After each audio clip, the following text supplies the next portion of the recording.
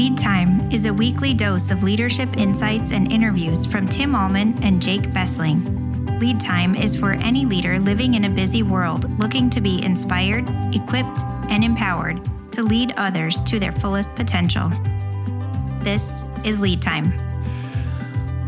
Welcome to Lead Time. Tim and Jake Bessling here. We are so pumped that you've joined us, and we believe that eternities are changed when you choose to grow. You are an influencing leader, and we are here to pour into you today around the topic of having a limitless brain. Limitless. I don't think it's a word, Jake, that we use that much as followers of Jesus. I think we use limiting language a lot, especially as it relates to us. We may talk about the limitless nature of God, rightly so.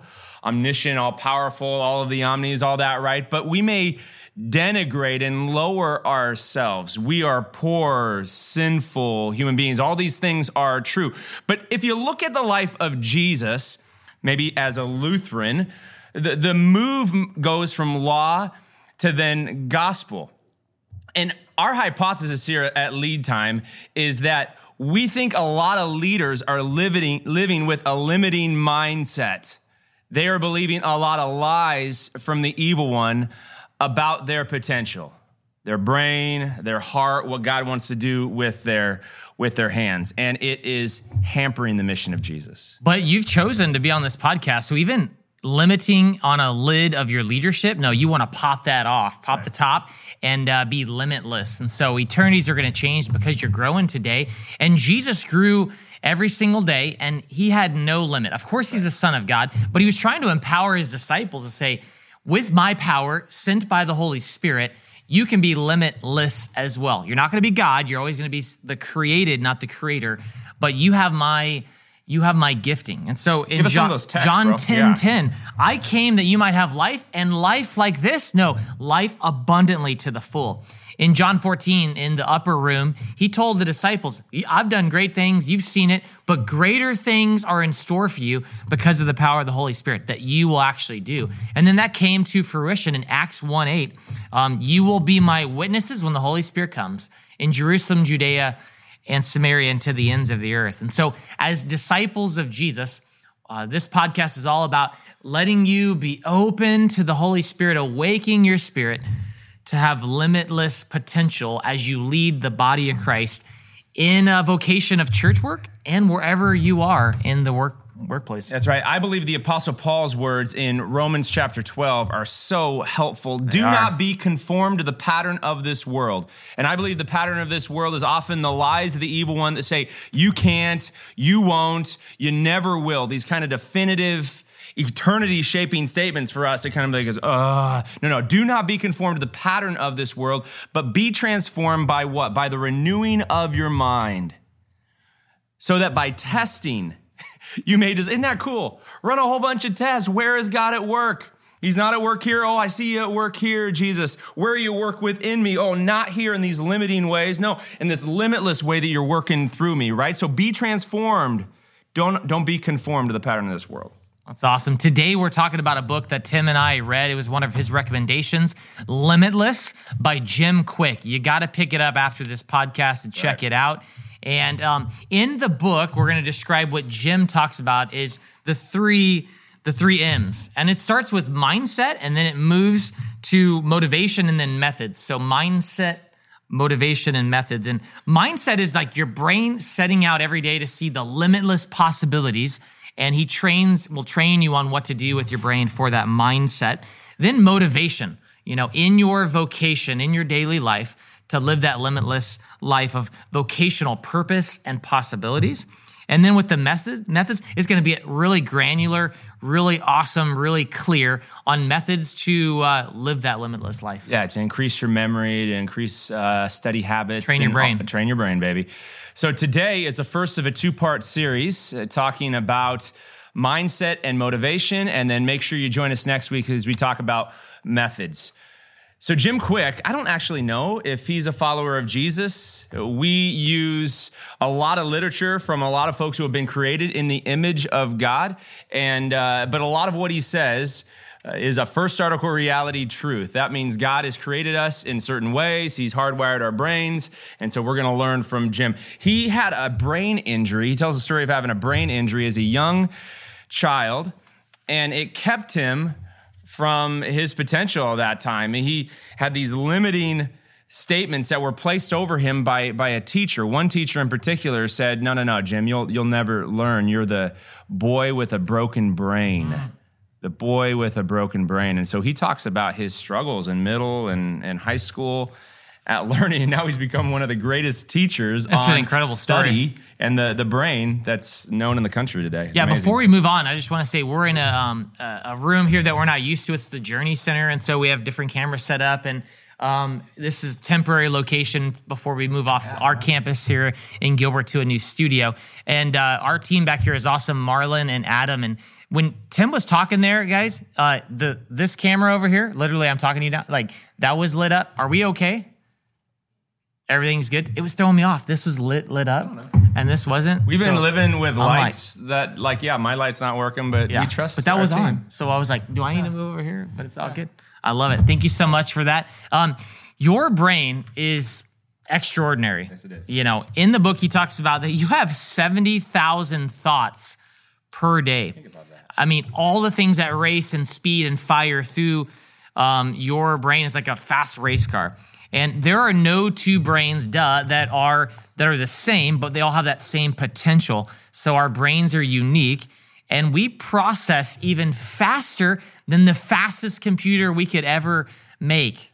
The brain has infinite storage capacity, and now you're probably thinking, I must not use anywhere near the infinite amount that it has. You know, our brains are distinguishable from animal brains.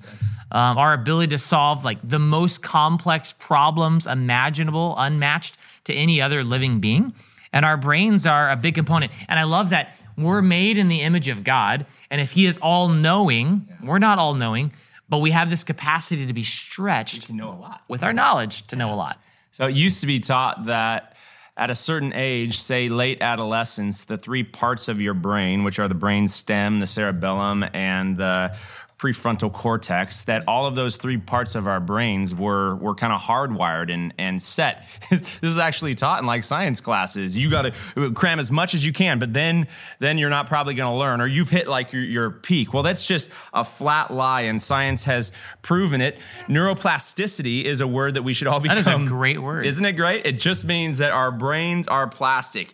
They can grow. New neurons can form and fire and help us learn new things throughout our entire lives. So you can grow at any age. Yeah, I mean, now you think about pop psychology and culture, you know, some theologians will condemn this. Even maybe you're thinking that right now. You know, what are these two pastor dudes talking about pop psychology and culture, you know? Some may say only God can renew our minds. Amen. We agree with that. Yet the product of sin is our destructive self-talk. You know it, you have it, we have it, I have it, about what Satan or others have told us we can and can't do. You probably remember that. Someone telling you, you can't do this. Hating on you.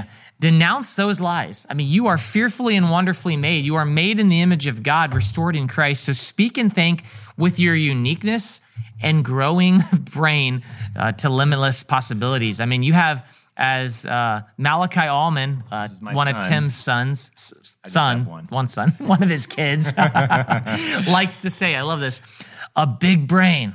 Yeah. Dad, I got a big brain. Yes, that's pretty awesome. That's pretty funny. He's using his big brain in school. Big brain. The reason we talk so much about food is that what we eat helps shape our brain.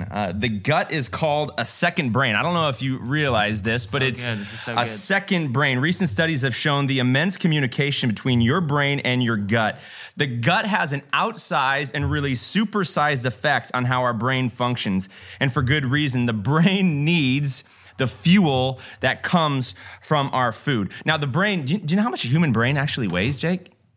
First, it was Jerry Maguire said 8 pounds. 8 pounds, I think it's 5. But I think it's 8 pounds, something like that. It's a small, I'm a 170-some pound dude, but my brain only takes a 5, 8, whatever pounds, but it uses 20% of the energy from the food that we consume. 1/5, wow. 20%. The gut is lined with 100 million nerve cells that make up, we're learning stuff here, that make up the enteric nervous system. The enteric nervous system. There is one huge nerve called the vagus nerve that takes messages to and from the brain exponentially faster than the bloodstream. It used to be thought that the blood was what communicated to our brains and then to our gut. There was a huge nerve from our gut to our brain. And we need to train our brains to eat the right stuff, dude. Yeah. So our mindset has to have a direct correlation to the foods that we're putting in our body. If our gut is our second brain, I mean, hello, we should crave to eat what will make our minds as strong as possible. Right. And so some of those foods, bro. Some of those foods he lays out there, especially high in omega-3s, is avocados, blueberries, eggs. Not too many, but one a day would be great. Green leafy vegetables, turmeric. That's a tough spice sometimes, but I throw it in the smoothie anyway. Down it. Walnuts, maybe put that on the salad. And water. I mean, our brain is 80% water, and our bodies are like 70% water. And so you got to get water. It's been told it's about half the body weight, half of your body weight. Is kind of how much water you should take in every day. Oh yeah, yeah. How much you should take in? Our body's like way more than 150% of water. Yeah, that's a lot of water. So be drinking water. We just know water to get. You should be drinking. Pause right now and get some water. Movement also enhances our mindset too, and a lot of times you sit. Just monitor your day, your 9 to 5, whatever it is. You probably sit for a long period of time. And what Jim helps us see, and a lot of research helps us see, is your brain functions in 25-minute segments. You can go hard for 25 minutes, then you got to get up and move. And when you move, do you know what you are crushing? You are crushing. I love how he used a whole bunch of acronyms to help us understand and internalize and memorize, right? So a whole bunch of acronyms. The first one, you are crushing your ants, your automatic negative thoughts. I mean, think of when you're doing a project for a long period of time and your brain either gets distracted or it maybe goes down a dark hole of negativity, whatever it is. Get up and move and crush those automatic negative thoughts. We heard a lecture recently it was actually an interview from one of our former presidents, and he says self-pity is a very poor quality in human beings. So your ants, crushing those ants. Crush the ants, baby. Helps crush self-pity. I do not like ants, so that's good. One of the Limitless book's greatest assets is it really teaches you how to learn. Oh, I don't know about you, but when I was growing up, I was never taught how to learn. I guess I was taught read this book and regurgitate it on a test. Rote memory, right? Rote memory, but not really like how to memorize that for long-term success. So most people forget 50% of what they've learned about a 1 hour later. And so even some of the stuff you're hearing right now, you'll forget if you don't learn it as you go, and we'll teach you how. 75% of what they learn within 24 hours. So it's gone. 50% gone after an hour, 75% gone after a day. This is what we call the forgetting curve. That's not good, communicators. To counter that, we would like to teach you a technique. It's called the Pomodoro technique. A researcher by the name of Pomodoro. So practical. Brought this. So the brain works, like I said, in 25-minute increments, followed by 5-minute brain breaks. First off is called the effect of primacy. You are most likely to learn what you hear, what you internalize in the very first few minutes. And then the second effect is called the effect of recency. It says that you are more likely to learn what you learn last. So you learn the most at the very beginning and you learn the most right at the very end of this 25-minute. It's kind of fascinating. You talk about the 25 minutes. That's where we've lived, maybe even shorter in a lot of our messages. And that's why think about the most maybe powerful talks or messages you've heard. It probably started out with a powerful story that connected to the theme. Then you had a whole bunch of other, and your brain probably is making connections and associations to your real life. And then it probably landed and you're like, oh, that theme develop. So we want to live and tighten that kind of curve. Effect of primacy, effect of recency. Yeah, I mean, and if you look at TED Talks, they're about that 10 to 15 minutes, maybe 20 minutes, and do some of that as well. Talk, Jake, about how this shift, maybe inviting people into note-taking to increase retention, how this could shift the way the church, per se, does ministry. Yeah, I mean, we would expect those that we disciple to teach much more quickly than probably any of us thought normal. that we used to say, like, you have to learn all this and then you teach. No, get them active, teaching what you're teaching them. So don't sit and just consume, but sit and then share with others as fast as possible on Facebook, with your family, with a smaller group. So whatever is coming to you flows through you. That's right. And goes to someone else. That would help the retention in your brain. And this is one of my biggest struggles with a long lecture. Mm-hmm. I remember being in college classes, right? And you've got some profs, some are really good communicators, some of them are kind of, dull and dry. And I just didn't engage with the content. Like, I would have liked probably math better, science better, if I could have engaged in smaller doses and then put me in smaller teams, so I could contextualize what I was learning. Yeah, so spreading, some of the best teachers spread that lecture, which is short and engaging throughout a time period, and also giving people that 2-minute, 3-minute white space, the time to walk around, kind of like, don't even think about, I'd never heard a teacher say, go on break right now and don't think about what we studied, just to kind of clear your mind. Yeah. Or I'm going to give you an extended amount of time, 5 to 10 minutes, to just kind of process and breathe a little bit as well. Yeah, and with our messages, what we're seeking to do with the takeaway component is to help you actually take away and retain and apply the message from God's word, with a whole bunch of questions, hopefully used in journey groups, small group life, and maybe even then a different way for us to communicate the main theme in more of a conversation, question and answer type of setting. Yeah, when we talk about self-talk here, a lot of the questions that you're internally and externally asking are going to shape, all of them will shape your mindset. And a lot of times the dominant question is negative. So what are your dominant questions? Are they negative? Will people like me? Will they receive me? Will this be good enough? Maybe your dominant question should be positive. So you start your mindset positively. Like, what does God want for me in my life? No matter if they receive me or not, I know I'm sharing the truth. How can my gifts influence other people to hear the gospel? Dude, this is so good. Think of people's, maybe your greatest fear. It probably has something to do with doing what we're doing right now. Just talking, public speaking, right? What happens if you crush that ant and said, you know what? I can start learning in smaller groups and then I can have more influence maybe in larger groups. Yeah. That only comes through the power of positive thought because the Spirit of the living God lives in you, man. So could we create a tidal wave of leaders that are being released here through putting this effect into action, the Pomodoro technique, effective primacy and recency? Back to the Bible, you think about Paul, and his mindset was always positive, even though he was suffering. So we're not accounting here to say, like, you're not going to face hard times, trials, and that you just like neglect that idea of it's hard work and it sometimes sucks, but you identify. Can you say suck? I am. I did. Because sometimes life sucks. And your mindset can still be like, I'm going to give glory to God. And so giving glory to God is having that positive mindset. Amen. Yeah. You are a genius, by the way. You are a genius, bro. He talks about 4 different types of geniuses, and it's so aligned with 1 Corinthians chapter 12 and Romans chapter 12, where Paul talks about the different gifts in the church. So he titles 4 different geniuses: a dynamo genius.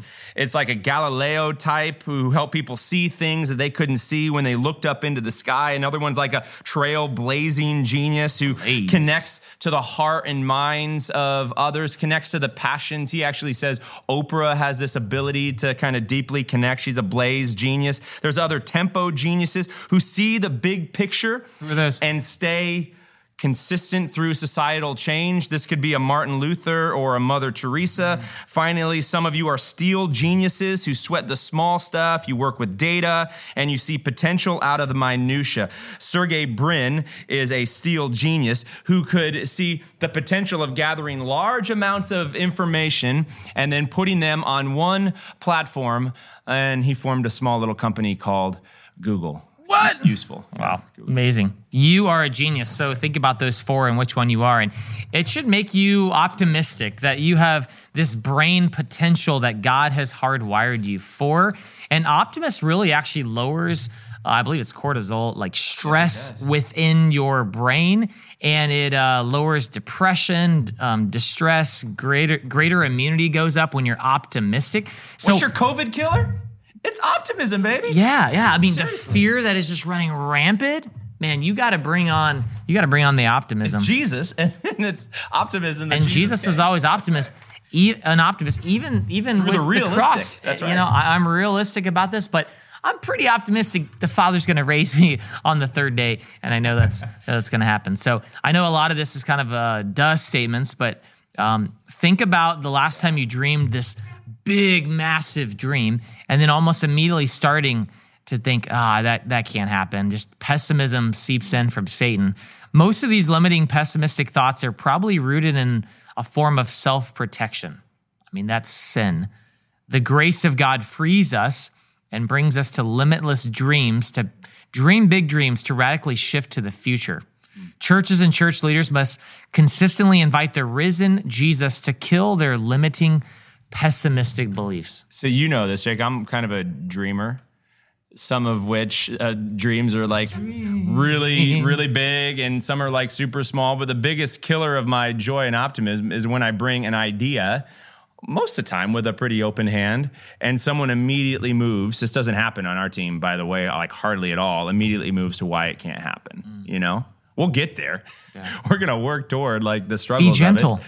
But be gentle with my dreams, please. And be open. Be open to see what God can do, because all the innovation that happens in our world comes from a little dream. Coming down the home stretch here, Quick talks about 7 lies about learning. We're not going to look at all 7. We're just going to look at 2 of them that we believe are the most harmful toward the mission of Jesus. The first lie, limiting lie that we believe, is that knowledge is power. Knowledge is power. You've heard that phrase before.